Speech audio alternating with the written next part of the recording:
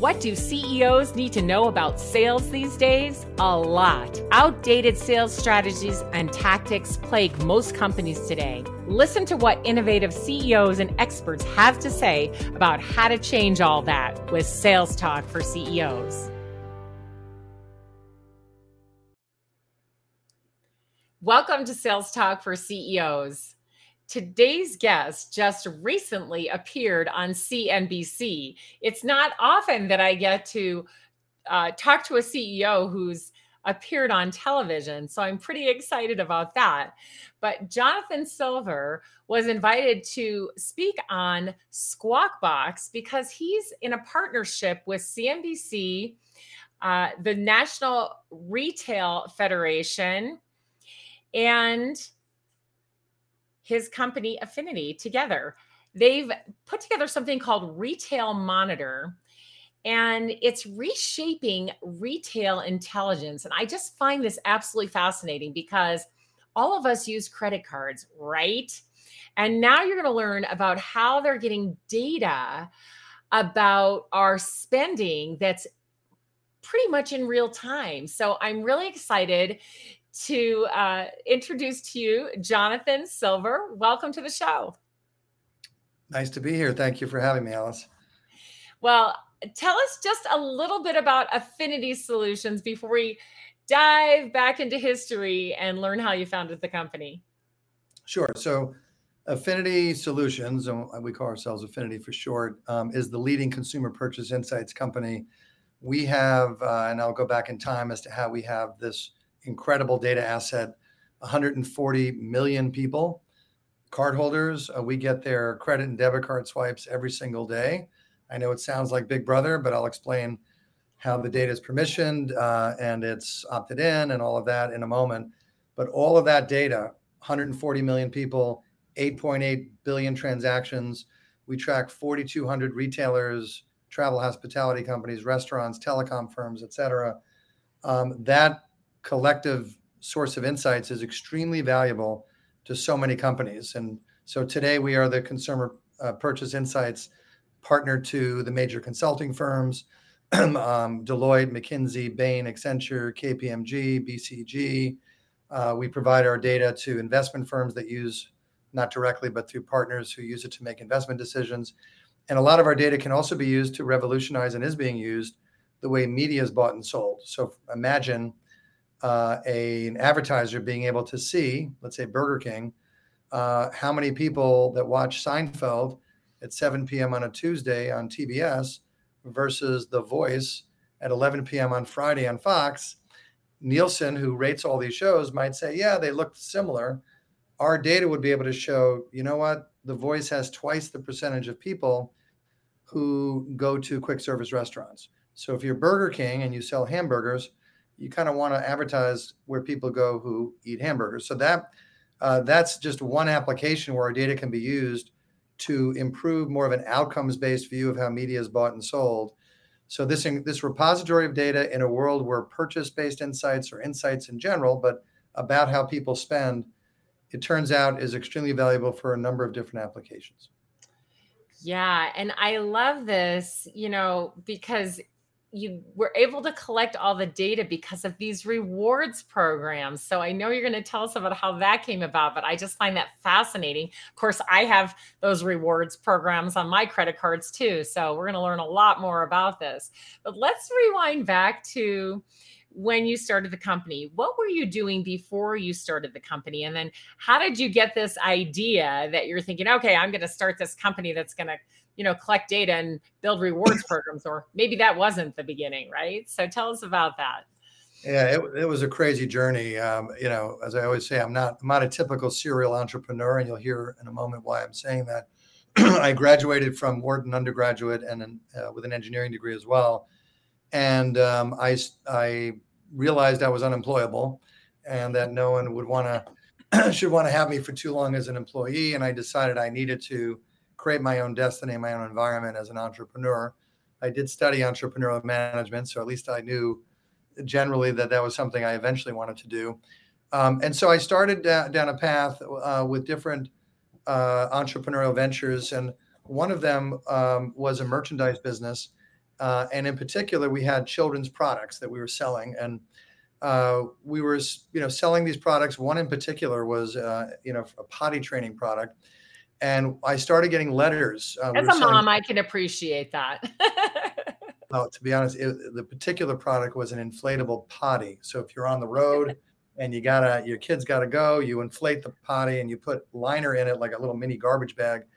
Your kid goes, and then you tie up the liner. And amazing. So I started getting all these letters where people were sharing. It was less about, hey, I want to order some product. It was like I was talking to my friend, she wants some. It was about sharing of ideas, and I had this thought process like, wow, new parents, mothers in particular, really, they share ideas. That's how they decide what to buy, where to go. They rely on each other. And I thought, what if we could create a membership organization for mothers with young children? We ended up calling it Family Network, but it was a membership organization that was sort of a hybrid between sort of like what AARP is for senior citizens, in the sense of offering discounts on merchandise and services and so on, but with an underpinning where parents could meet one another. We had workshops. We had, these were the early days of the internet, so ways of parents to connect with one another. And so I just said, what if we launched that as a membership organization for new parents? So we did. Unfortunately, that was not successful. And it wasn't successful because, primarily because to get to scale, which is required for that kind of business model to work, whether the business model, you can charge a fee to the end user, which we did, but you're always spending more money to acquire a customer than the fee that you'd get to join. $9.95 would be the fee, and it might cost us $30 or $40 to acquire the customer. That doesn't work unless you can make money with advertising or selling merchandise. Advertising ended up being not viable because we weren't at scale, and we really needed to have tons of venture capital to grow the business to a level that advertisers would take it seriously. And it wasn't enough to sell merchandise. We just couldn't get it to work. So that didn't work. And it was a tough time for me at the time. So I could have said, maybe I shouldn't be an entrepreneur. Maybe I should go back to work. But I decided that entrepreneurship was my destiny. And the reality is, this bundle of services and benefits and discounts and ways to meet they were still really valuable. It's just that the direct to consumer business model wasn't working. So I decided to reinvent the business and take that bundle of services and benefits and bring it to other businesses that had customers that had young children that could use that to deepen their relationship with those customers to then, sell more of their products. And I thought about financial services companies, insurance companies. And I remember one of my first big sales was going into Capital One Bank and selling them 50,000 memberships. And we customized it. Instead of Family Network, it became the Capital One Family Network. And they paid us $387,500. I remember the check that I got for 50,000 memberships at $7.75 a piece. And that was like, wow, this is a lot easier than signing up members one by one and having that acquisition cost. Now we could get a company like a Capital One or Prudential to buy it wholesale. We'll tailor it to them, and they can give it away to their customers. So amazing. I'm just going to pause you for a second because I love your ingenuity. You failed and you're like, yep, this isn't going to work. Costs us $30 or whatever to acquire, and we're only getting $9.95. But there's this really interesting piece of this, which is this network we've built, right? With these people telling each other about it. And they like the membership aspect and they like the discounts and all of that. So what do we do instead? And going to the credit card companies, I think that's just genius. Well, and what I didn't, if you think about a credit card company, it's a fairly transactional relationship, right? Right. There's not a lot of emotion, right? You use your card, you swipe it. Here was a chance for Capital One and other companies to take this bundle of services and make their card more relevant by offering discounts on things that parents with young children really need. But then the banks started saying, well, that's great that you have this bundle of services for new parents, but what about other segments of our customer base? What about seniors? What about college students? And so we began to think, well, if we're that good at coming up with this bundle of services for this life stage or this life event, maybe we could do the same for others. And we did that. And actually the original name, Affinity Solutions, was these bundles or these solutions geared to different life stage and lifestyle segments. And so we think of the word affinity as what floats your boat, what is your passion, your interest. And so if you have kids, that's one of your affinities. It's not your only affinity. If you're a senior, you might think of things related to that life stage. And I remember one of the, and I'll move on to where we got closer to where we are today. But I remember one bank, Chase, called us up one day, called me up, one of the executives, and said, we just acquired a credit card portfolio from another bank, US bank, that used to be the credit card that had the REI retail name on it, the REI credit card. REI is an outdoor products retail, but they lost the name on the right to use that name on the card. All these people that signed up for the REI credit card were now going to get new plastic that was going to say Chase on it. And that's the last thing they signed up for. So Chase called me up and said, hey, you know how you created that bundle for families and college, and can you do something for outdoor enthusiasts? Can you create something? So we went ahead and signed up 140 retailers offering discounts on hiking, climbing, canoeing, camping, all this stuff, and created a service, because usually people, when they bought some of these things, it was usually around when they were planning a trip. So we had a trip planning service. You could uncheck whether you have the backpack and the stove, and if you have the sleeping bag and the tent, the backpack and the stove, we would steer you to all the retailers that would offer discounts. So that was the kind of things that we were doing. And very quickly, as we were dealing with these banks, I was like, this is great. But for us to really grow, I saw that the real center of gravity, the real focus within these banks was their rewards programs, where you got points and miles and cash back. And so I said, well, what if we could take all these deals, the retailers that were offering coupons, and get them to fund the rewards program? What if we could get them, if we could tell those retailers, we're going to market you to all these credit card holders, but you have to agree when they come in and swipe the card that you're going to fund a 10% cash back or the equivalent in points or miles. And that took off, because now the banks were like, hey, that other thing you were doing with life stage lifestyle segments, that's pretty cool. But rewards, that's the reason why a lot of consumers either choose a credit card or debit card. Early days was all credit card, or use the one in their wallet. The average person has 5 or 6 cards in their wallet.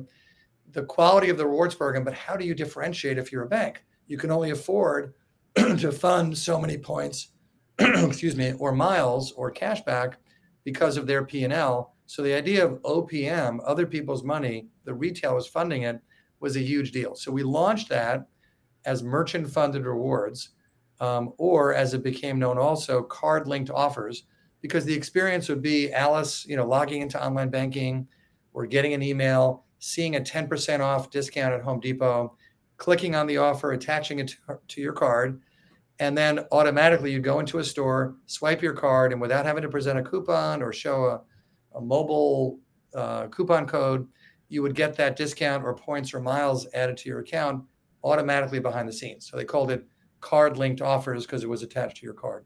Yeah, I love that. All right. Let me pause you there for a second, because I want to hear about who did the selling during these early days, right? How did this all happen? So you're running the company, you're coming up with all these great ideas, and I imagine you were doing most of the selling. You're the one who walked into Capital One, right? You're the one who negotiated with Chase. So tell us about how all the sales went in the early days. Sure.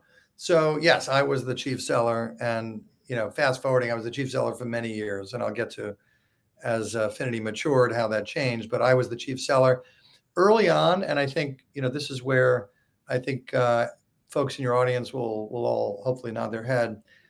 Yes, I was the chief seller, but you need a team, right? And one of the critical team members that I have, and I just saw him, he was popped his head in, was our original chief technology officer at the time, because he could take my crazy ideas and he could not only execute on them or try, but he could also articulate with me. If I was in a sales meeting, he would be able to articulate how we would execute it, how a bank could integrate with our technology platform at the time, how the rewards would be delivered, how they'd have to send us the data for us to track, because banks can't just simply go into their data and identify those Home Depot transactions or Walmart or Burger King. In order for us to reward people that shop at those retailers, we had to make sure we identified every one of those transactions at those participating retailers. Banks can't do that. So he was able to explain in a way that it made sense how they would have to send us the data, how we would send the credits back to the bank. So that was a partnership between me and a chief technology officer that was extremely valuable, and other partnerships that I built over time. I was the chief seller, but I always had a solutions architect or technical person by my side. Yeah, and that's so important, I think, in the early days as well, because you can't be everything, right? There's just too much, and of course, having someone who's a subject matter expert to explain to another, person who speaks that same language is always so helpful. So the two of you were out meeting with these financial institutions, these credit card companies, and making it all work. And you were coming up with better and better ideas. You got it to the rewards program, which, I was just thinking about how Capital One follows me all over the internet, right? And helps me buy stuff and gives me rewards and offers. So I know we've all seen that. So at what point, about how many years in, and at what point did you finally say, gosh, if we're going to grow bigger than this, we're going to have some more salespeople or people to help us onboard, or, others who are going to be customer facing? Sure. And it was really the switch over to rewards that required a lot of the technology, more so than when we were just offering these life stage lifestyle bundles, because it was really a fairly deep technical integration with us getting their data, us doing all the tracking of spend, us delivering credits back. But as time went on, we grew that business to over 3,000 banks.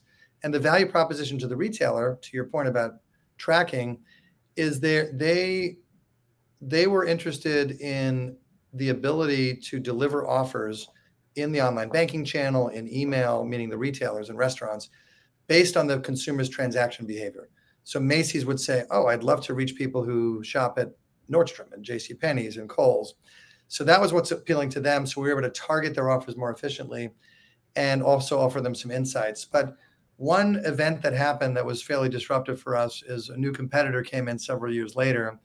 And it was around 2008, 2009 when the whole, financial crisis occurred. And there was, after that, the Dodd-Frank Welfare Reform Act, which had the effect, there was one particular amendment within that called the Durbin Amendment, of reducing the fees that banks were getting from retailers that accepted debit cards. And that was a big part of our client base. And so a competitor came in and decided to not charge the banks anything except for a setup fee, where we were getting most of our revenue from the banks. That was a very disruptive move because they were trying to set it up as an ad network where all the money they would make was from the retail side, and we were making more of our money from the bank side. So we started to look at that. It was very disruptive. We started to see our prices get compressed because, we can talk about how great we are, but against free, that's a hard thing to sell against. So we started to go down a path where I really appreciated the value of the data, right? The data had so much more value than what we were using it for only, right? We were only using it to identify people that shop at certain retailers. We're using it to let the retailers target their offers in the bank's loyalty program more effectively. We were using it to give some rudimentary insights. But what we could use it for, if only we had the rights, could be to, provide, insight services. Today, I'll just fast forward. We are the purchase insights partner for the major consulting firms, Deloitte, Accenture, Bain, McKinsey, KPMG, BCG. We the ultimate vision is to have products where we can deliver insights and marketing solutions to various stakeholders that serve the retailer or serve the restaurants or serve these travel hospitality companies.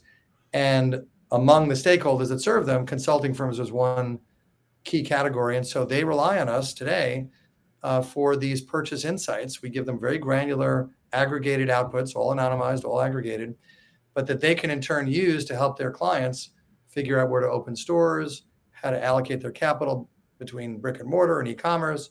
Should they invest more in Chicago versus Boston because there's more headroom there? This data set, I started to realize, if only we could get it out of just the loyalty program, would deliver our underlying thesis is visibility.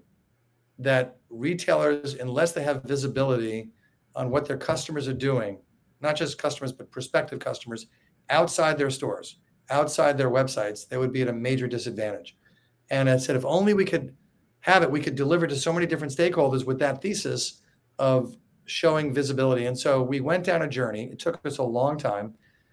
We struggled for a number of those years because we went out and raised capital from a private equity firm.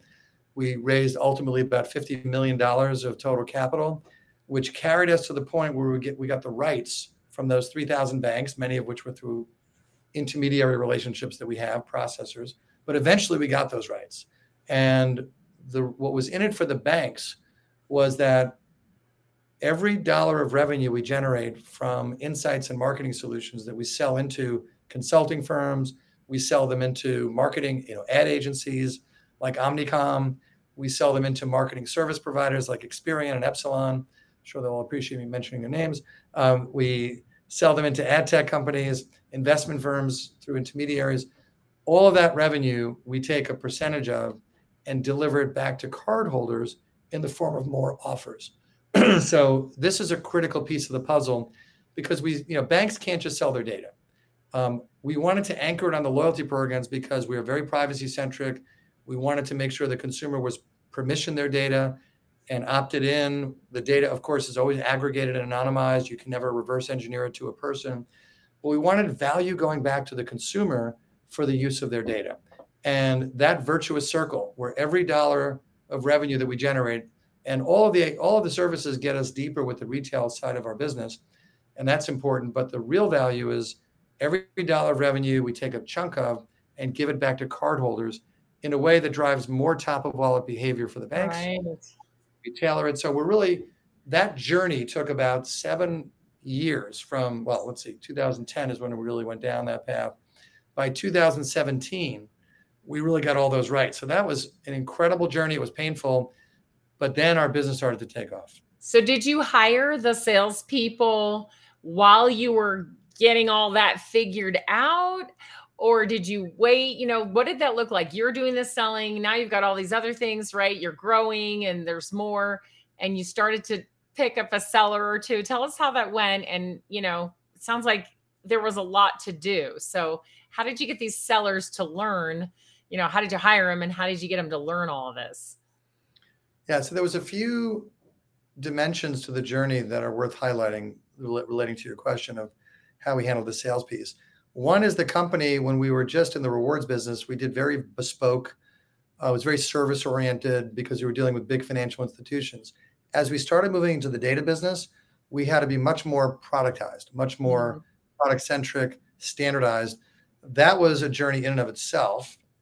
Number one. Number two, and this is more of a personal commentary, as the main seller, I wasn't the only seller, but as the guy that drove the big deals, I realized that there's no way we're going to ultimately scale until I can let go. And this is a personal journey that's been, I'm sure, folks on the call, on the podcast who are business founders, you start to become and I still am the chief evangelist, but you have to let go. And even, up until last year, like I'm doing these diving catches and bringing in deals, this year we'll do $86 million of revenue. We'll be running at about 100 million of revenue in fourth quarter. We have 160 employees. We would never be able to do that if it was just me selling. So as the company was transitioning from a services kind of custom agency-like approach to a more, standardized product-centric approach, we needed new talent. We needed new talent on the products, certainly product side, engineering side, but we needed salespeople that understood the domains we were selling into. And so that has been today. I'll just give you a sense of what the organization, if you don't mind, I'll give you a sense. This year, this is another learning. We verticalized our sales strategy. We have 3 main verticals. We have some less important ones, but the 3 main ones are media and marketing. And we have someone that leads that vertical. Those are advertising agencies, top tier media companies like NBC and Disney, ad tech companies, walled gardens like Facebook and Google. That's all media and marketing businesses. That's one vertical. Another one is consulting firms, which includes investment firms, but consulting firms is the primary, those that I mentioned earlier. That's number 2. And number 3 is financial institutions, which is the core of our data, our source of data. Those 3 are primary verticals. And previously we had a single sales team we decided to verticalize it to have experts that really understood those domains. They're the ones defining the strategy. They're the ones who are doing the business development to build the partnerships. And there are people there that can sell as good or better than me. Well, maybe not better, but as good. No, I'm kidding. They really know that business. Then separately from those 3 vertical leads, you can call them lines of business leads, strategy leads. We have a sales team that partners with the vertical leads for those that are more complex, those that are more bespoke, where you don't have something off the shelf to sell, which is a lot of what we do in media marketing. They're the BD leads within the verticals will drive it, and sales will be part of the sale. And there are others more standardized selling where sales will lead. So we've got these 3 verticals, and then we have a sales team and a client management team that partner with those verticals to either sell new logos or upsell existing clients. Yeah, wow. So you didn't start with that many people though in sales. So you must have built up to it over the many years, right? So do you remember hiring the first salesperson and you're like, okay, I'm going to have to get somebody else to learn to sell like I do? Yeah, I mean, I think in the beginning it was tough because they never, you never, first of all, you're an early stage company, you don't have a big brand name in the marketplace. So, the old story, A players are critical. And today, I'd rather have, 5 A players than 20 B players, right? Right. And that applies certainly in sales. It applies in other dimensions of the company as well. But in the early days, how do you get an A player to join you, right? Because you don't have the brand. Now we do. We were on CNBC on Monday, as you mentioned. We have the National Retail Federation endorsement. For me in my career, it doesn't get much better. But in the earlier days, it's was difficult. So we didn't always get A players, and oftentimes we got B players. And so I would, the tendency that I had at the time was to micromanage, which wasn't great. And at a certain point when you're But micromanaging, that's not uncommon with founders, right? And they're doing all the selling. And then you don't like, nobody ever taught me how to hire and train a seller to do a job, right? So you have to learn it as you go. So you tend to micromanage them.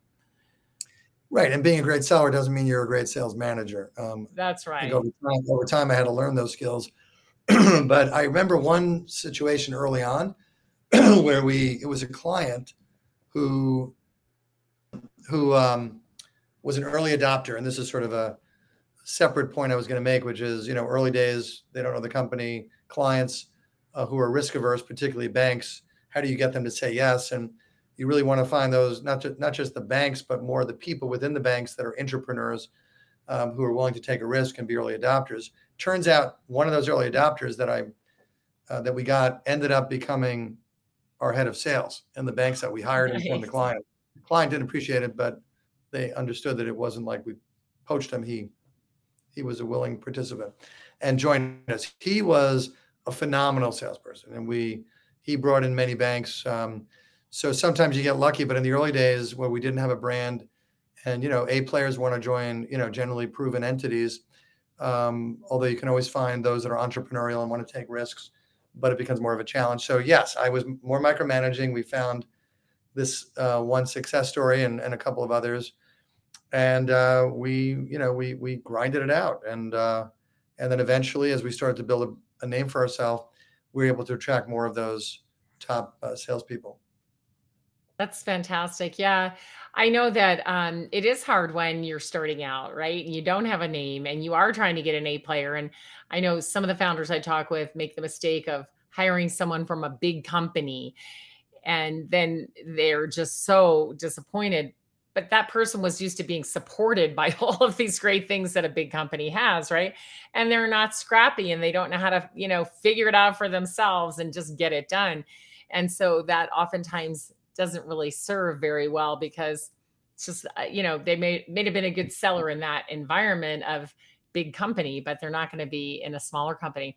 So we've all made our share of mistakes early on with our sales team, but you finally hit your stride at some point. So tell us about where you feel like, wow, the products, we got them, and now we've got some sellers who are really doing good.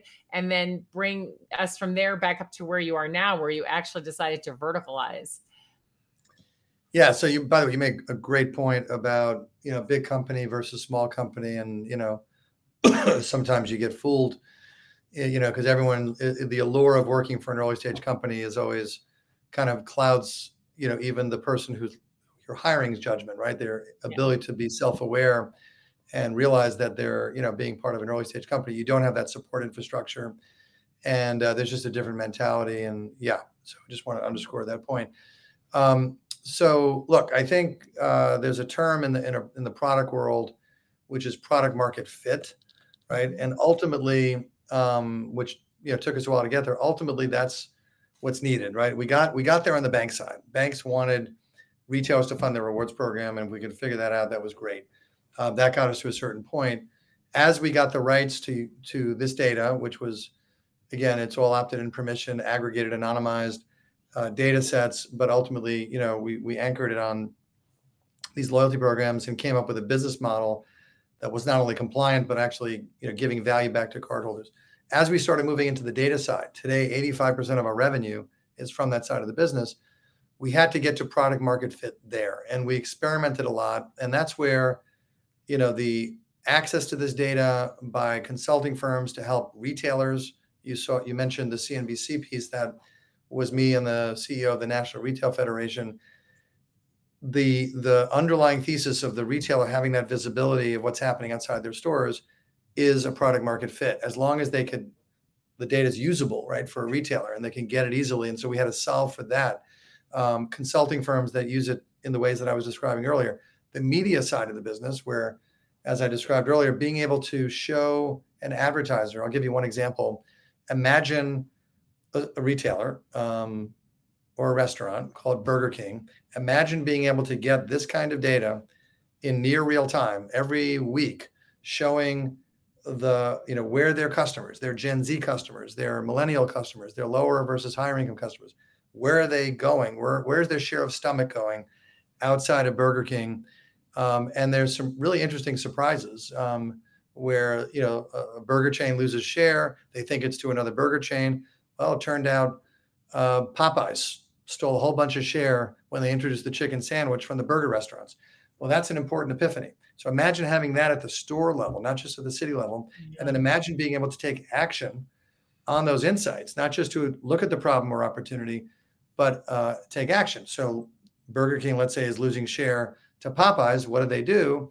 They could introduce their own chicken sandwich, but they can also buy media using our data that shows the high presence of buyers and level of spend of Popeyes customers to win them back. And maybe they highlight menu options in their advertising that appeals to people that are at Popeyes, so that they can win them back. So those kind of insights, where they're seeing what's going on outside their stores and then taking action on them through media buying, through merchandising decisions, through real estate decisions, loyalty program marketing, any number of things, is the product market fit. So once you figure that, and doubling down on that, getting salespeople that know how to sell into those domains, and then ultimately just putting all your energy into that. And I think the mistakes that I've made over the years, that one of the biggest mistakes, even as we started to see some traction, is that you have to focus, right?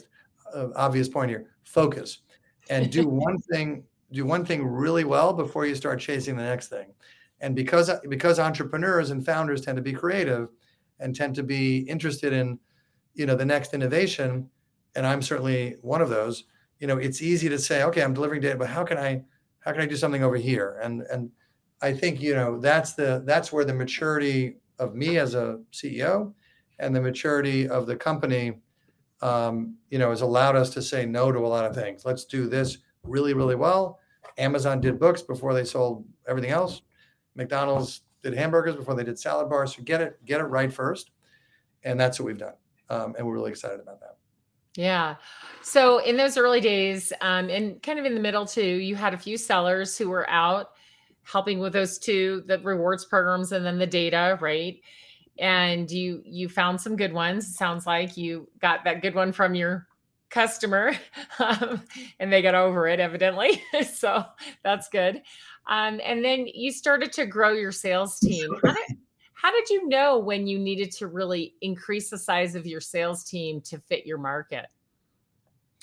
Right. And I want to just also, as I lead into answering the question, point out something else. And this is where there's a tendency sometimes with companies that are early stage, and we definitely did this, to exaggerate, right? You feel a little insecure. You feel a little insecure, right? You're out there selling in, and then there's these embedded competitors, and sometimes earlier stage competitors are also BSing and exaggerating. So you feel like, well, I have to exaggerate.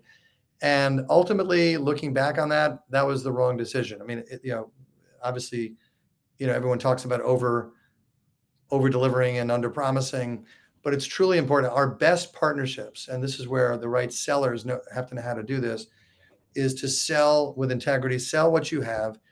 And if you do that, and I remember some years ago, there was one client of ours that, wanted to sell our products into a certain vertical. And, we didn't understand that vertical. And the only way to really engage with them was literally full transparency, let them come in, see exactly everything we have. And there were people around me saying, really, you're going to have that level of transparency? And I said, yeah, we have to. And we did. And it's a huge partnership, double-digit millions of dollars a year.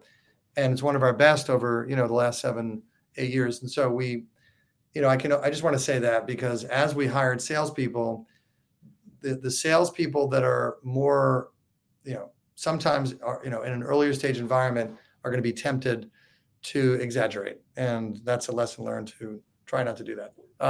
So not only do they exaggerate, sometimes they sell stuff we don't even have yet, right? So we have to be careful, right? And I don't mind. There's always a little bit of selling ahead, because you're always, and you have to have a roadmap. And as long as you tell people it's a roadmap, but when you go beyond that, that's when things get difficult, because then someone's got to deliver it, and then you build a reputation where you're not delivering and exceeding expectations, and no one wants that. And today, I can say there's always a hiccup here, hiccup there, but it's a great thing to go to sleep at night and know that your clients love what you do and what you're delivering. So I think the salespeople that we hired, obviously it's a journey. When someone knows the domain that we're selling into, it's like gold, right? They can talk the talk. When you have a salesperson who is a functional salesperson, they're able to sell the product, but they don't really understand the domain. The client can see that a mile away. And this is, obvious comment to everyone on the podcast, but, being consultative, building trust. It's all about trust, right? A customer doesn't buy from you unless they trust not only that you're saying what's true, but that you're going to make them look good. You're not going to get them fired. You're going to actually do the opposite. You're going to set them up. And that has to come from genuine trust. And that genuine trust is much easier to do when someone comes from the domain that they're selling into, or at least has experience working with them. So that's what I would say is most critical. And we're still working on that internally, where, you can smell a salesperson a mile away that doesn't really get your business. It's the nomenclature. It's how you talk about the business. So that's certainly one big criteria. Also, sometimes there's this idea, oh, this person's such a great salesperson, let's pay him a big base. Because it's necessary. A big mistake. You want someone that believes enough in what you do, where they can make 3 times their salary or 2 times their salary. And you may have to give them a bigger, advance period of time, a draw against commission because of the longer sales cycles. But I think you want people that are hungry, and you want people that believe that they can make a lot of money with you, and not sit on their laurels because they're getting a big base salary. Yeah, absolutely. All right. So you're adding people to this team carefully. Some stayed, some didn't, and that's all good. And you got to where you are today with how many, what does your go-to-market team look like now? How many sellers, customer success? Like, what does it look like now? And then again, review with us how you made that decision to verticalize and why that was a good decision. Sure. So today, our sales team is about 12 for new logos, to use the buzzword, new clients. That's right. And then we have, probably, if I include this, a few people that do more sort of servicing day to day. But if I look at the client management team, we call them client success. Broadly, it's probably about 10. So it's about 20, 25 total. And then we've got the 3 verticals. One thing that I did want to mention is that, and this is, again, academic, but the other mistake that we've made over the years is just knowing when to cut loose somebody. And, in the early days, it's easy legitimately to say, can we really hold someone accountable to meet their quota when it's so early. And until you have a bunch of other people that you can point to say they did it, it's a little difficult to say, well, you haven't performed, right? So you're looking at more like leading indicators to suggest whether someone's going to work out. But as we become more mature, you've got to have the discipline to say, and in our company, it might be, you have a quarter where someone does 60% or less of their quota. That happens 2 quarters in a row, unless there's some extenuating circumstance, which there might be.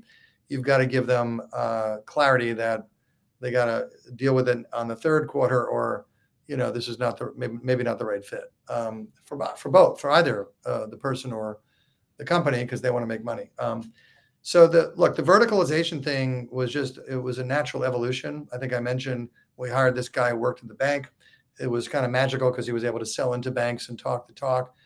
Today we have someone that runs media marketing, and he understands media marketing more than anybody in the company. So he can sell into agencies and marketing companies. He was part of a company that was sold to Nielsen. So there's nobody that can, talk with authority more than him in that space. And he's got a team behind him. And that's a beautiful thing. And I can, not have to be involved in a lot of those sales. And he probably doesn't want me involved. So that's good. The guy who runs the consult, and so that's an example of verticalization where it made sense, because the sales team, without that verticalized, an ad agency, a marketing company, a TV network, it just doesn't work unless someone can understand their business. I'll give you one other example. One of the other verticals I mentioned was consulting firms. And I mentioned some of the names that we work with today. For a long time, I was upset because we were able to sell into those firms, Deloitte, Accenture, Bain, McKinsey, into their centralized data team.